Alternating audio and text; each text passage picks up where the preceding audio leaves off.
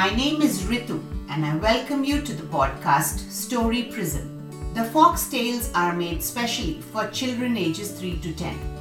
Each story is an adapted folk tale from around the world. The fox appears in the folk tales of many cultures, but especially European and East Asian. It's usually a figure of cunning, trickery, or sometimes even possessed of magical powers. Without much ado, let's get started. Before I take you on a journey today, let me tell you something very exciting. You and I can now meet at a place and have fun discussing various aspects of the story. This place is clever.fm/storyprism. My dear children, you can answer a question from the story, ask me something about the story, or even share what you liked or didn't like about it. The link to the website is in the show notes. Today's story, Fox Without a Tail, is a story from Panchatantra about a fox trying to fool his fellow friends. So, gather around. A fox had been caught in a trap. She was in a lot of pain and tried to free herself.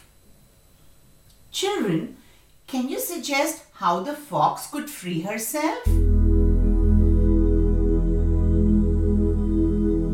Awesome! She began to forcefully pull her tail. After a lot of painful tugging, she finally freed herself from the trap. But she had to leave behind her beautiful bushy tail. Now she was left with only a small portion of the tail, as most of the tail was stuck in the trap. This made her very sad.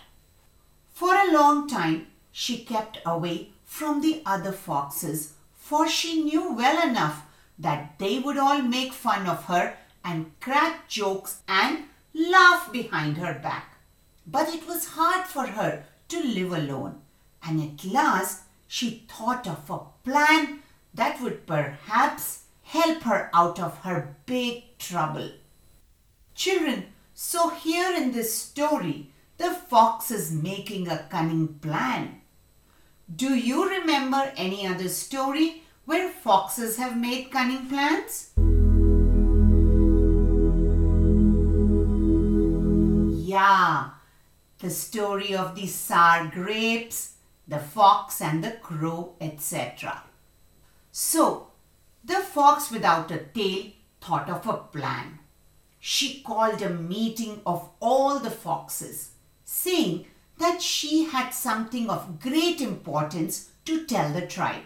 When they all gathered together, the fox without the tail got up and made a long speech about those foxes who had been harmed because of their tails.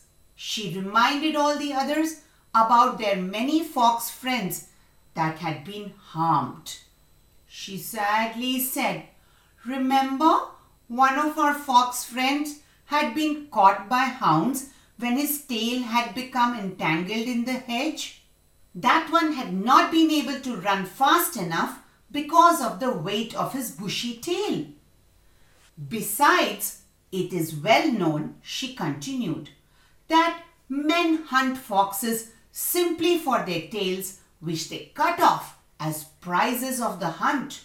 With such proof of the danger, I suggest that it's useless to have a tail."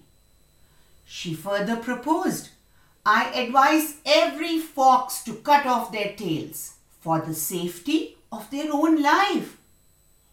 When she finished talking, an old fox arose and said smilingly, "Master Fox, kindly turn around for a moment and you shall have your answer, friends."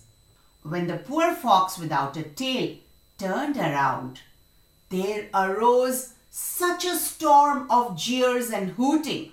They all now knew that the fox without a tail didn't have a tail and so wanted others to cut it off too. She saw how useless it was to try any longer to persuade the foxes to part with their tails. With her head hung, she walked away deep into the forest. Well, children, this story teaches us that we cannot always fool people. The fox was trying to fool his friends, but that did not happen. Now it's your turn. Visit clever.fm/storyprism to discuss this story with me and the other listeners. You may type out your thoughts or even record them on the website. The link to the website is in the show notes. See you there. Hope you like the story. Thanks. Bye-bye.